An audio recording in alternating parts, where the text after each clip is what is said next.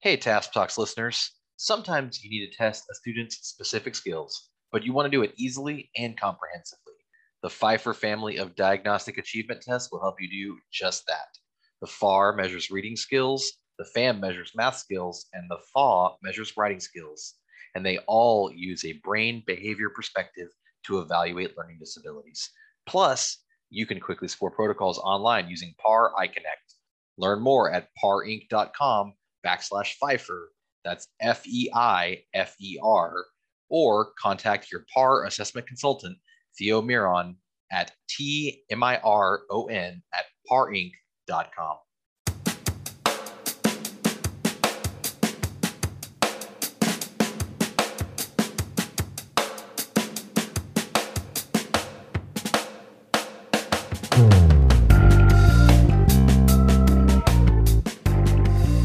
Greetings, salutations, and welcome back to the Task Talks podcast where we talk about the going-ons in the world of school psychology and other random musings. I'm Chris Ponce, and joining me as always, the man with the plan, Brooke Roberts, the golden voice, Kia Sala, the classy one, Megan Medina, and today we do have a special guest, the current president of Task, Cassandra Holsey. How's everybody doing? Great, guys. There's applause, Cassandra. Yeah, good.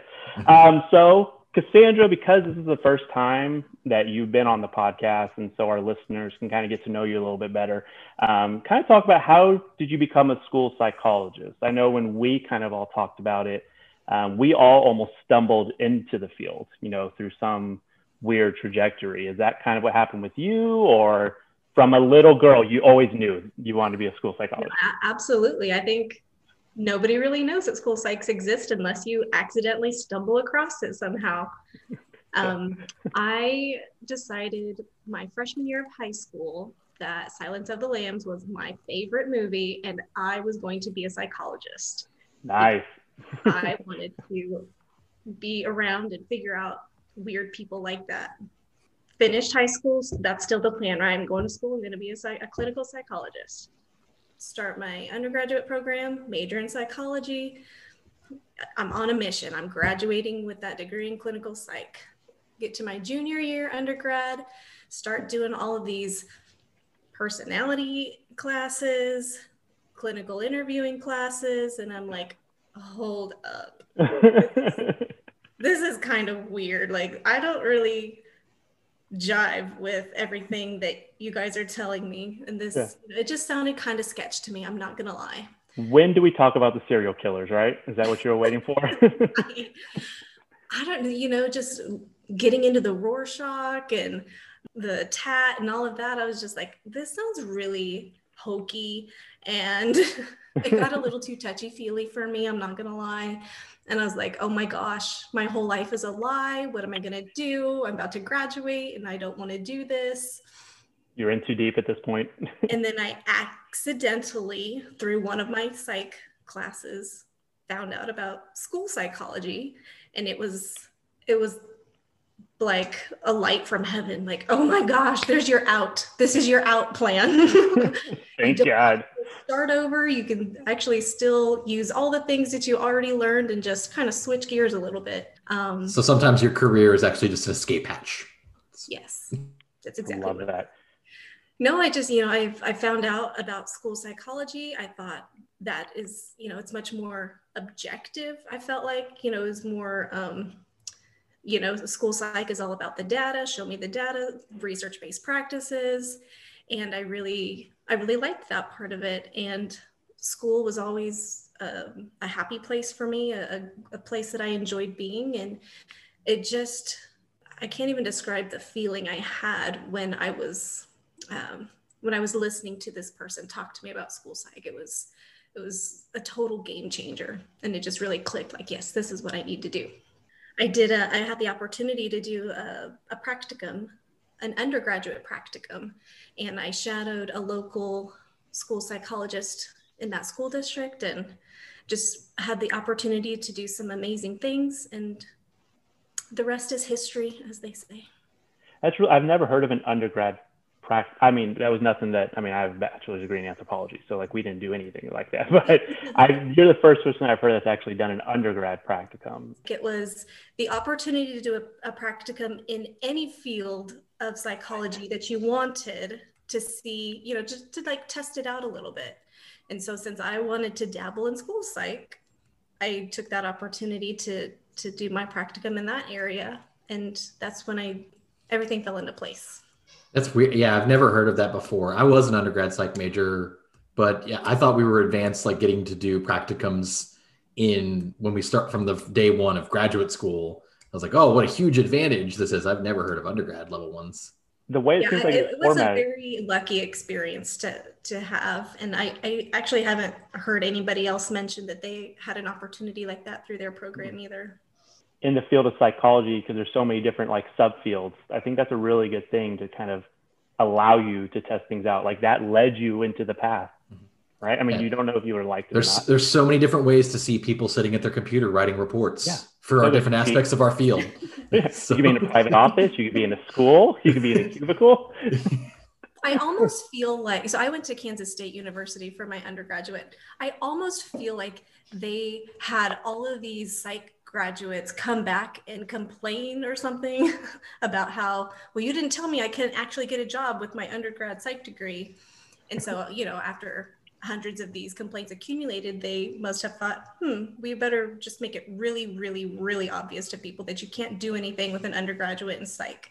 And then that was their life's mission. It's just, if you're going to really take this major on, you need a game plan. So I wonder if, I don't know. I just think that my program was very intentional about giving their students all of the information for what you're going to do after you complete this undergrad in psychology. You know, speaking from the perspective of being in a university, those school psych programs that are housed in departments of psychology or colleges of arts and sciences rather than colleges of education tend to have a better pipeline into their school psychology programs. Whereas in this is just I have no data, so I'm not being a good school psychologist right now. How dare you, Brooke? How dare you? But so this is just my subjective opinion is this is your ink blot. Right. It's a butterfly. But I feel like in colleges of education, it's more difficult to keep an awareness on your school psych program because everybody who's in a college of education as an undergrad is trying to become a teacher. And so they're really not necessarily thinking about immediately going to graduate school. So I guess maybe Cassandra kind of talk about, obviously you became a school psychologist, but did you start your career in Kansas? I did. I did 2 years as an actual school psychologist. Oh. Moved to Texas, where I instantly became something else that I didn't understand, called a licensed specialist in school psychology. Was the transition from Kansas to Texas in the profession difficult? Were there differences between the two states? There are a lot of differences. Mm-hmm.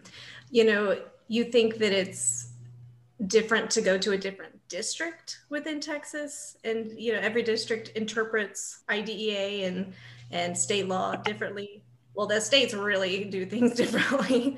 And I made the transition at the same time that Kansas was abandoning the significant discrepancy rule for LD and learning cross-battery patterns of strength and weaknesses.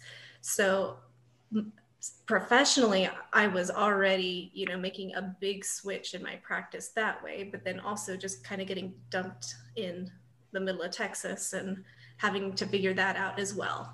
So it was a very large learning curve. Interesting. So I guess, when did you become affiliated with TASP?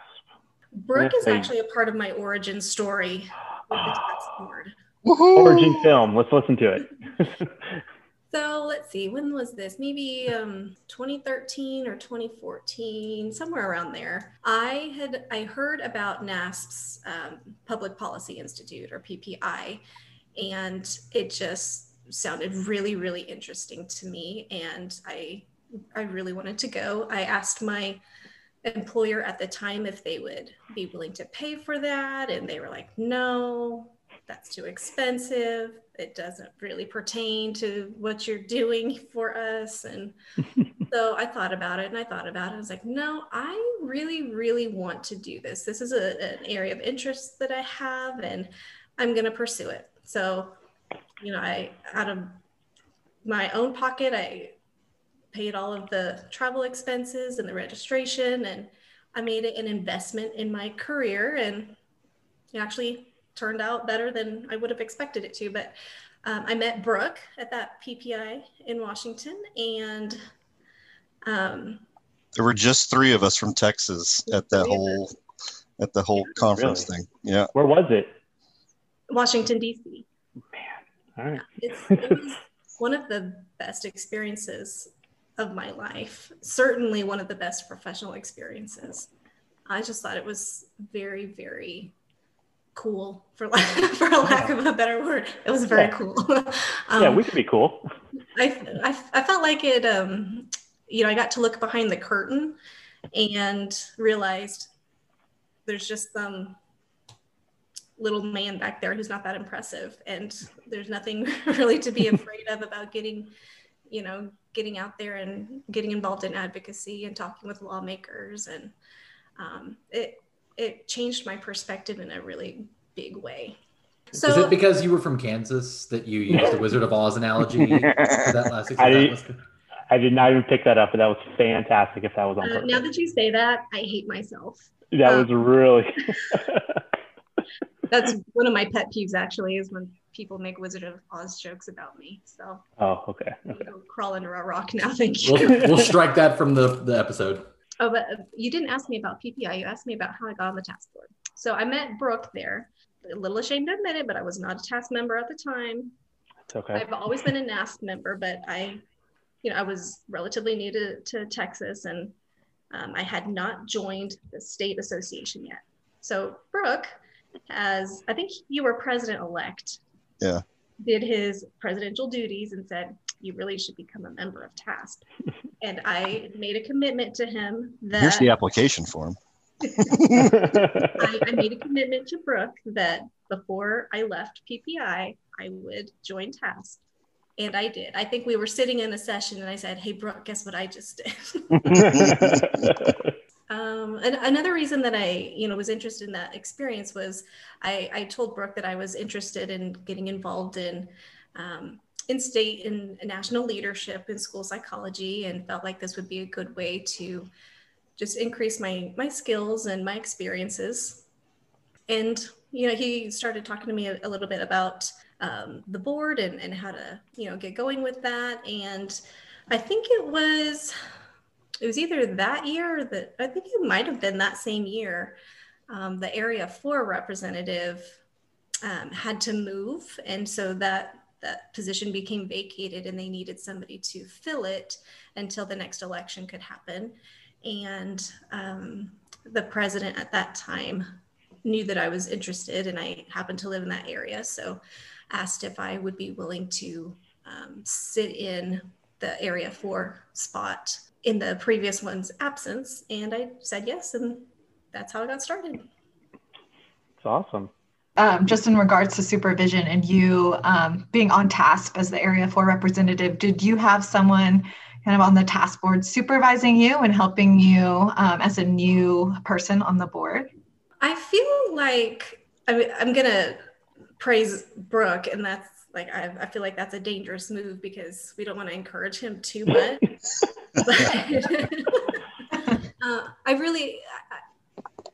I think Brooke did a great job of making me feel welcome on the board and making sure that that I was just connected with other board members. And I just really loved the inclusiveness of the people on the board at that time. And everybody is there to support each other. Nobody's, I don't know. We're all here for one common goal, and that's to support the profession of school psychology. And the group is it's such a positive group of professionals to be around. And I think we all do our part to motivate and inspire each other to do our best work. I agree. It's a collective mentorship, right? I mean, everybody's there to kind of help with any way. And I got that a lot last year coming into it. I remember that first board meeting, I was so nervous that I think I talked a million miles a minute about anything. And then I got an action item at the very first meeting, and I'm texting somebody else on the board like, okay, what's an action item? What do I need to do for that?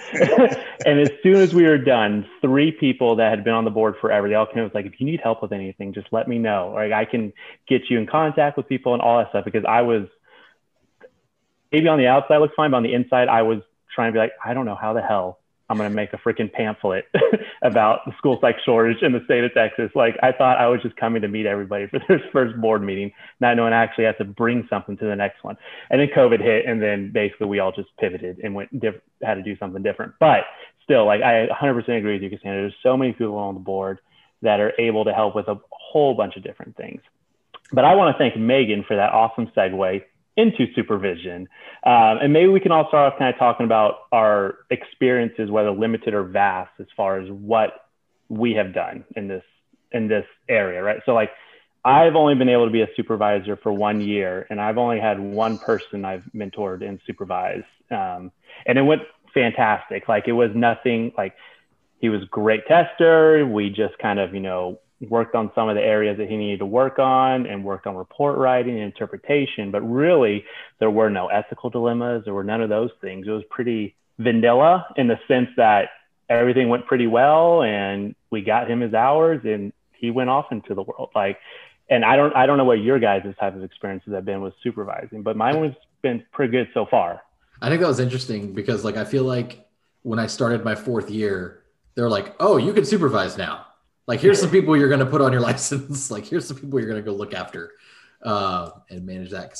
So I've had a number of people that I've formally supervised, like, in order to meet their requirement when they were interns and trainees in various capacities. But I also feel like I've also just had a lot of people that I've assigned like a mentor to, like people who are just new to our area and just needed support, as well as actually supervising like in an official capacity.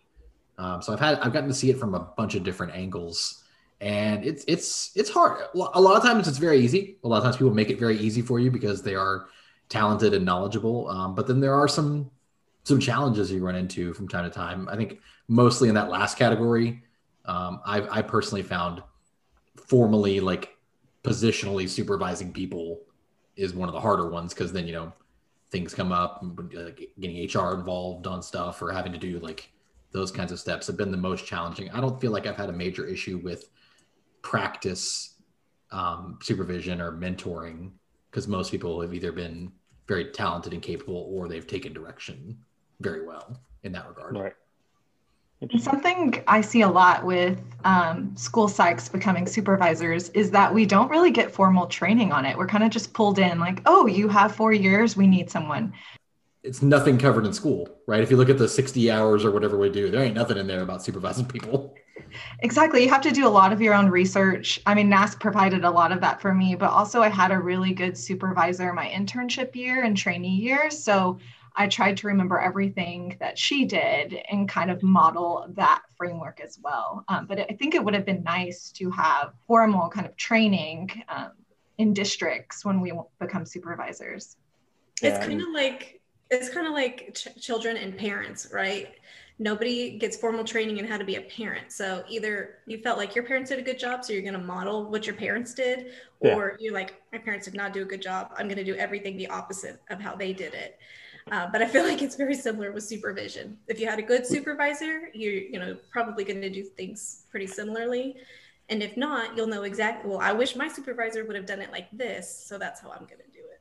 Exactly. It's funny you say that, Cassandra, because we were talking about it in one of our pre-meetings about how they don't like do anything when they give you your child for the first time. They're just like, here you go, you can leave now. And like, there's no like test you have to take or a quiz or anything. You've been here like 24 hours, you got to go.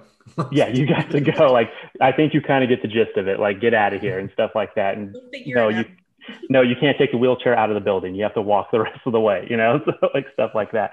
But I do, like, at least in my district, we have like our head of psych services, and then people underneath her who are in charge of supervising for the district. And so I just kind of followed their lead. So same type of thing as Megan was saying, we kind of I saw what they did and kind of got notes from them and kind of followed the same type of curriculum that they kind of did, which is kind of a into the fire type of curriculum, you know, and just kind of as things come up, you kind of just work on those.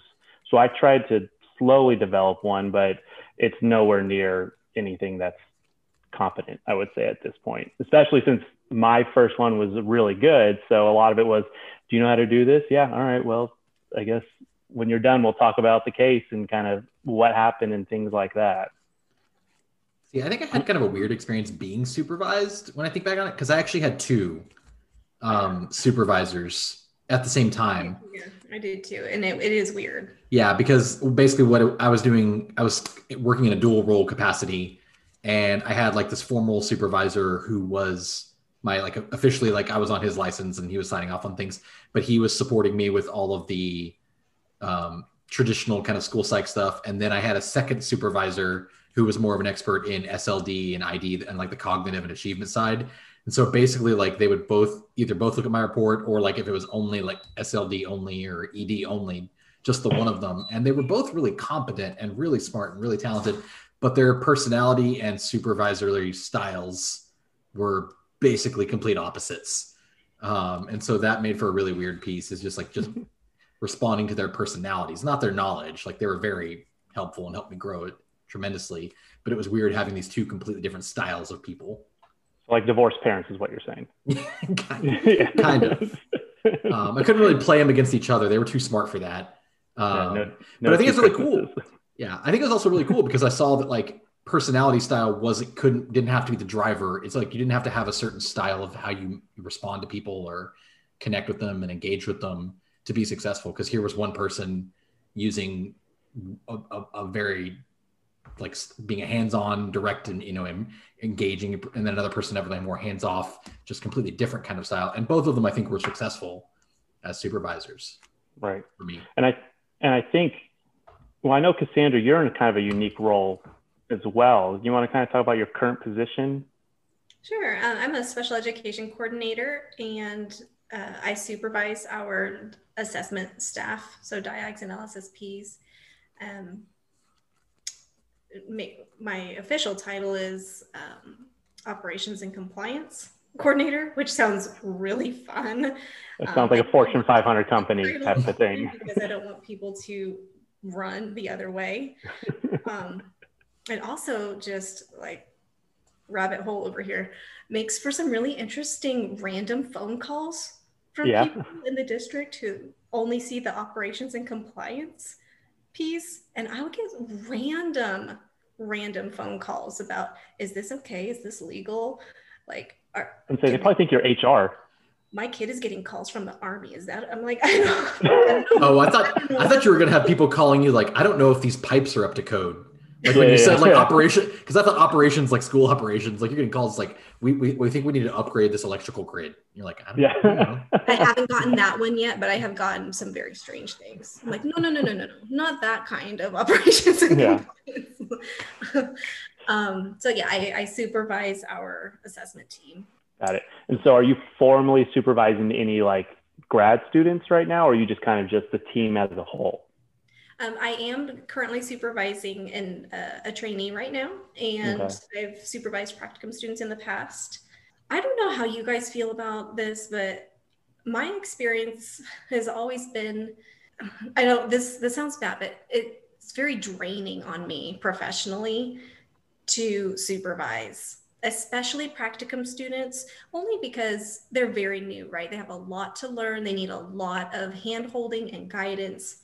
I continue to do it because I recognize that it needs to be done. It's the responsibility of older, seasoned LSSPs to help train the new ones to make sure that we continue to have this steady flow of professionals coming into the field. And I believe that it's important and necessary work, but man, is it draining sometimes. And I find myself needing to take a break in between students. So I typically need at least a semester just to recoup and recollect myself, remember how to do my job as a solo person. I can say, okay, give me another one. But it really for me, it changes the flow and the dynamic of how I do my job. I find myself needing that respite in between to collect myself. And can you go into more of like what's the most difficult aspect of supervising? For me, I think I'm a very organized person, as you really have to be in this job. And I have my to-do list every day. This is what I have to do to get done. And I've got it all plotted out, and this is what I need to do.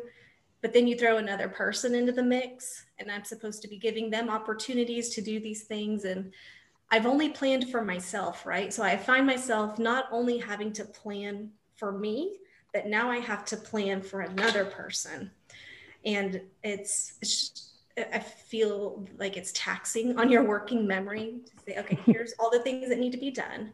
I can do these things, but then this person can only do these things, and this person needs more support, and I'm going to have to help her while she's doing these things. Or, it's just adding a lot more variables to the mix, I think. And then, I think a good supervisor really tries to maximize the opportunities that their students have and expose them to new things and making sure they're getting a well-rounded experience. So then just constantly thinking about, well, have I given them this kind of case, or have I given them too many of this kind of task, and I need to help facilitate this more. And, it's just constantly being aware of a lot of different variables. I agree with that, because the one person I've had was very like laissez-faire, go with the flow. So when we first started, it's like, all right, what do you want to work on? And he's like, whatever you got for me. And so I would just start giving him things, but then I forgot about his little checklist that he had to go over. So like, I was like, all right, he's supposed to eat in the cafeteria like for a day, and like see in that unstructured environment. And like we had to like knock those out, like little things like that, because I was focused so much on the assessment report writing piece that I forgot about the macro and like system things that he was supposed to be participating in. So that was something that I need to grow in, is like knowing and understanding that there's more to it than just the testing and report writing and things like that, like participating in RTI, participating in, counseling sessions, things like that, doing observations, and those types of things. Those are some of the speed bumps I definitely know that I need to work on personally. What's up, Brooke? What do y'all think that universities could do, or training programs could do, to make this experience better for supervisors? I don't know, because I think part of it's, like I said, just the learning and the exposing that I don't know if there's a way to replicate that effectively in universities. I think that's just part of the nature of it. The things that bother me about it, like, when Cassandra said, like, the things that tax you, honestly, that's one of the things I thought of were like double checking birthdays and sealing rules.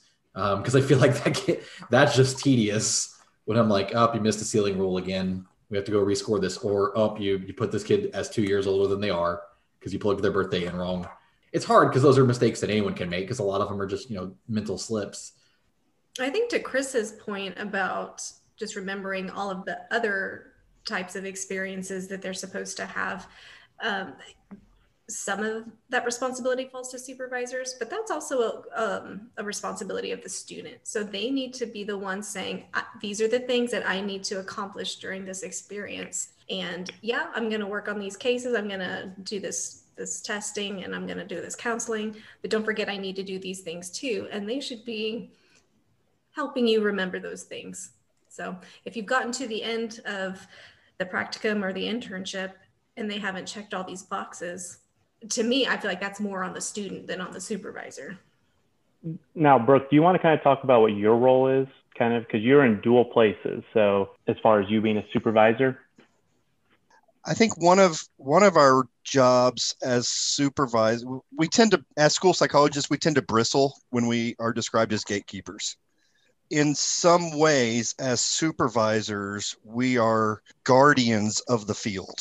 And so we have to assimilate these graduate students into our profession, into our identity as school psychologists. But we also have to make sure that in many ways, we are the front lines to make sure that those who are coming into the field are qualified to come into the field. we may be able to pass a class. We may be able to academically perform well, but I have worked with interns and practicum students that needed to be coached out of our field and find something a little bit different because it wasn't going to be a good fit. And so I guess I'm not saying that that's my predominant role, but it's certainly something that I'm as a supervisor, that's something that is on my mind. And I want to be able to vouch for this person. I want to be able to provide them a good recommendation when they go out for a job interview. And if I can't, then I'm misleading them, but I'm also possibly harming the recipients of the services that they could begin receiving. Right. Well, I've noticed you kind of have to have a certain type of personality to work on our field. I mean, it's a lot of talking in front of groups of people, being confident in what you're saying, standing by your data and standing by your testing. And I do notice that some people who may be great in the classroom because you can do well in class may not have those types of traits as far as in the field. Now, Brooke, you're talking about that you kind of take that on as part of your job. Do you feel like those conversations come fairly often with students, or no, as far as moving them on to a different field? I mean, my experience is limited there. I mean, I can name some cases. Right. I mean, I can definitely point at some of those cases. And I think sometimes students, I don't know what it was like in your cohort, but sometimes students figure that out themselves, and they're like, this isn't what I thought it was going to be. I really thought I was going to be, counseling or something, or I thought, and when they realize, we do have a lot of compliance, we have a lot of paperwork, and that tends to push some of them away from school psychology. Like Cassandra's clinical psych. To that point, I've experienced that as well during supervision, where a student's skill set is great for some aspects of our job, but really not for some of the other. I hate to say more important, because I don't think the paperwork and that kind of stuff is more important, but legally speaking, with timeline compliance, it's pretty important. Critical. But I think that given the shortage that we are in right now, I think that students who may not possess all of the skills to do all the parts of the job are in a better position now than maybe they would have been in the past, because you can get picked up by a district or a contract company who says, look, we just really need somebody to do this special ed counseling for the school district. And so somebody who might not be great at all of the timelines and the paperwork might be really great at going in and doing counseling with kids and doing that one-on-one work there. You can certainly find a district who doesn't use their LSSPs for that, or you can find little niches that carve out a subset of school psychology skills, and you can get by that way, just given the state of our professional shortage. Yeah, I think in a similar vein, one of the it's not directly here, but related, is I had a lot of opportunity in my previous work to work with a lot of new teachers to behavior programs. That just kind of became part of my role, is that I was supporting people who were new to teaching, who were in these behavior classrooms or behavior sorts of programs for inclusion or resource. And I started to notice kind of what you were saying, Cassandra, is like, I'm not going to get someone with every skill set because they're a new teacher in a lot of these cases, but there were certain skills I needed in order for them to be successful. And there were other things where I'm like, if you don't have this part of it, like, we'll figure that, we can develop that piece. But it started to be a lot more about like dispositions and temperament and personal principles, and the rest. Like, if they didn't understand all the compliance pieces, I'm like, I can teach you that. Like, as long as you have the position to do that. But the skill set needed to be a successful teacher in a behavior program is very specific. And there's part of it I cannot teach you. and I need you to have, or else you're going to need to find a different teaching position, because I don't think you'll be successful in this role unless you have that. And I think school psychology is kind of that same way. We have our 10 areas of practice, and I don't know anyone who's amazing at all of them. I'm certainly not, but there are certain ones where if you don't have those pieces in place, I don't know that you can be successful. And I think a lot of that goes back to fit with your style and your personality and who you are, more so than some of your skill sets. And NASP talks about taking a strength-based approach whenever you are supervising interns and trainees. And so a lot of this kind of sounds like that, right? Of looking at their personality and are they collaborative? And maybe they don't have that timeline piece, but they have all these strengths in this other area, and we can focus on those strengths and kind of pull them up in the areas that they need help in. Yeah, I think that's really important, because I can't imagine going through an entire school psych program, reaching the end, getting placed in practicum or internship, and then either realizing yourself or having a supervisor tell you, you're just not really cut out for this. Maybe you should consider something else. It's a lot of hard work. How devastating financially, emotionally. I can't imagine. I would just want to know, how can I scrap anything out of this? I think it's really important to find those strengths and guide them. We have so many areas of need that need filled. We can find something for you. I mean, I think there are very, very few rare circumstances where you just somehow, by the skin of your teeth, made it through a school psych program and just completely are not cut out for it. I would question your training program, to be quite honest. Like, how did you make it this far?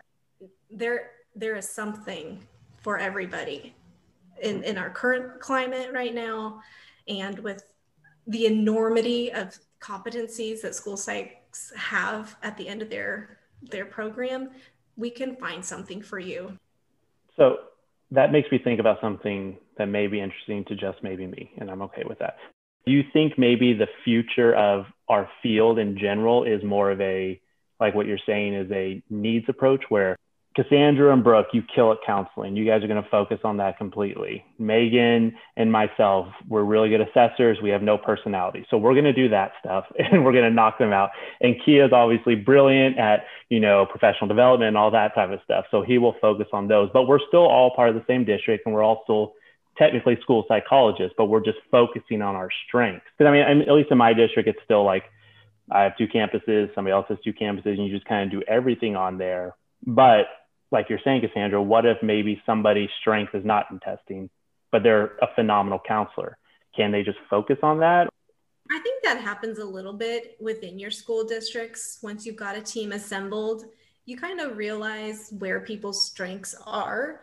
And if you've got a weak link or two in one area, I feel like, one of my jobs as a supervisor of assessment staff is to do that, right? If I see like something's just not jiving right over here, but I know that this individual, who's currently doing something slightly different is really good at what this person is struggling with. That's kind of my job as a supervisor, is to kind of balance that all out and make it all work as a smooth system. And I think that's not necessarily a job for our training programs to do, but that's really the job of your supervisors within your district. I feel like working from that strength-based approach really helps with burnout as well. Because I know when I'm in a district that asks what my strengths are and what I like to work with, like such as autism evaluation, for instance, and they give me more autism evaluations, I'm at a much happier place than if I'm doing things that I don't like as much. And so I think it's really good, but it's hard to do that with the shortage in mind. It's hard to put people in the certain areas that they like when there's a shortage and we just need everyone doing everything right now. So this is bringing up one of my LSSPs in my district right now came to me at the beginning of the year and said that her jam is dyslexia. She's also interested in increasing her leadership skills. And I said, that's fabulous, because I know dyslexia and I can talk to you about it, but it's not anything that I'm very passionate about. So, I took that opportunity to say, look, we have some training in this area that needs to happen with our staff. You're passionate about it. You want to get more involved in this. I'd love for you to lead that professional development. And it made her really happy to do that. It didn't seem to her like just another thing that she was being asked to do. She really wanted to do it, and it made her happy. I have a question for Brooke. As at the university, how are you prepping your people for taking instruction, maybe some times where the supervisor has different thoughts than what maybe they've been taught in your program? Or Yeah, if you think back to when you were in grad school, when you were coming into the field, and you didn't have any pre-existing knowledge, you didn't have any pre-existing theoretical perspective of learning disability assessment. And so what you were taught was truth, capital T. There was no arguing. There was no debate. To this day, I still swear by what I was taught by my advisor and my cognitive instructors, and my supervision style is very similar to that. And so I think that starts to rub when we get into the real world, when we get into the application of these principles, and maybe somebody went to a different university that's now my colleague and was taught in a different way. And so now we've got, okay, how do we deal with this? You feel like that we ought to be evaluating, I don't know, let's talk about intellectual disability eligibility, right? And I think some of us the other day were talking about scatter doesn't matter versus, well, if you got a flat you can only have intellectual disability if you've got a flat profile. Well, what happens when you get into those different situations? So I think what we do in our program is, what I hope we're doing is we're teaching our students not what to think, but how to think, and how to think critically, and how to solve problems. If one of our primary roles as school psychologists is to be collaborative problem solvers, then this is going to be a major task of that. And so this is going to sound really basic to you, but one of the texts that I really like our students, anybody that I have as a supervisee, I make them read Dale Carnegie's How to Win Friends and How to Win Friends and Influence People. We can know everything, but I think as Kia was talking about dispositional skills, the temperament and how to work with people is really, really what's going to help you be successful at the end of the day. So Brooke, kind of to speak to your point that you talked about the separation of, the ideas of what you were taught, and that when I actually did when I went to NASP one year, I went to a session on supervision. It was like a panel to try and learn more. And someone said something that was super profound that's always stuck with me. And so now I replaced what everyone else told me and put that in its place. But what he said was, one of the key things to being, when you are a supervisor for a licensee, your goal is to help develop them into a good school psychologist, not to develop them into a good school psychologist for your school district.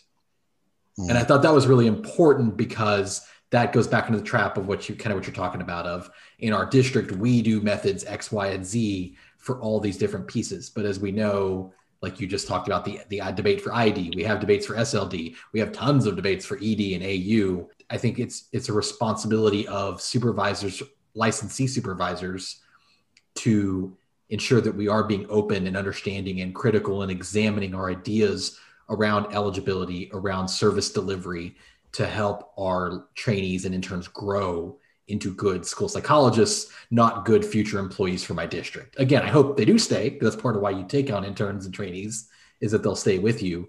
But it's more important for our field that we're developing good practitioners. I agree with that, Kia. And I think one of the things that I try really hard to do when I'm supervising is to not answer their questions, which sounds counterintuitive, right? Because they have lots of questions and I'm supposed to be teaching them, right? I don't do them any favors by just giving them the answers. And I'm sure I've had students just get very frustrated with me because they asked me a question and they just wanted me to give them the answer, right? But I'll say, well, what do you think? tell me about why you think that that might be the case, or where could you look to find that information?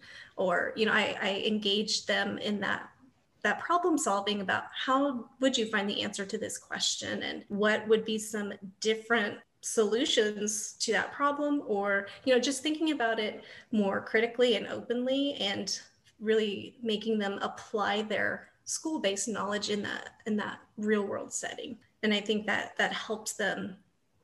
This has been a great conversation, and it's definitely something that we need to come back and revisit. There's there are a lot of resources right now regarding supervision and school psychology that maybe weren't around 10 or 15 years ago. And maybe we should highlight some of those resources. So Cassandra, thank you for being here and for spurring us along. We are so proud to serve with you at TASP. Really looking forward to this year as your presidential year. Thanks for having me. It's been great. All right, we're going to close with this lightning round, okay? So this is all about you, Cassandra. Favorite go-to snack? Chocolate. One of your all-time favorite movies? Well, Silence of the Lambs got me kickstarted in psychology. So was that about Lecter, or was that about... More about Clarice, to be honest, but Hannibal is an auxiliary character. That's more my serious side. I'm also pretty ridiculous sometimes. And so my other top favorite movie is Wayne's World. I can quote it. Okay. Excellent. Okay. Excellent. The last TV show you binged? I'm currently binging Dexter because I'm getting ready for that 9th season. Mm-hmm. Oh, favorite meal of all time? Oh, I love fresh spring rolls. All right. And your coffee order, your go-to coffee order? Oh, I'm really digging the Starbucks cold brews, the caramel cold brews. Is that with the nitro? Mm-hmm. An unusual or fun fact about yourself? I'm just really boring. No. I will randomly think of an awesome answer to this question when I'm not being asked this question, but the second somebody asks me, I can come up with no things. No things. Cool. No things. Thank God you're the president of this task, right? Hey, anybody can do it apparently. What sparks joy in your life? My family and my friends, definitely, but also my professional side of me is it brings a lot of joy, especially when I'm learning new things and I can see that my work is impacting positively. That brings me a lot of joy as well. Hey, there's a term for the thought process of when you're asked a question you don't know and then you walk away and then you actually remember it. That's called the stairwell effect, because you're going up the stairs and you remember what you were going to try to say earlier. As soon as we get off of this, I'm going to come back and say, no, wait, guys. No, I have a good answer for all those. All those were wrong. At our next board meeting, I'll tell you the answer to that question. That sounds good. Thank you for joining us, Cassandra. And thank you for being our fearless leader on the board this year. Yes, appreciate it. I love that y'all created this podcast. I think it's fantastic, and I can't wait to see all the awesome things you guys do with it. Oh, we're very excited too. We're very excited. And we're glad that we have your support. Of course. Of course. Well, we also appreciate all the listener support and hope that you're going to be with us on every episode. Make sure to follow our official TASP Facebook and Instagram accounts at TXASP, where you can get all the up-to-date info on what's happening in our field and what the board is currently up to. And until next time, make good choices.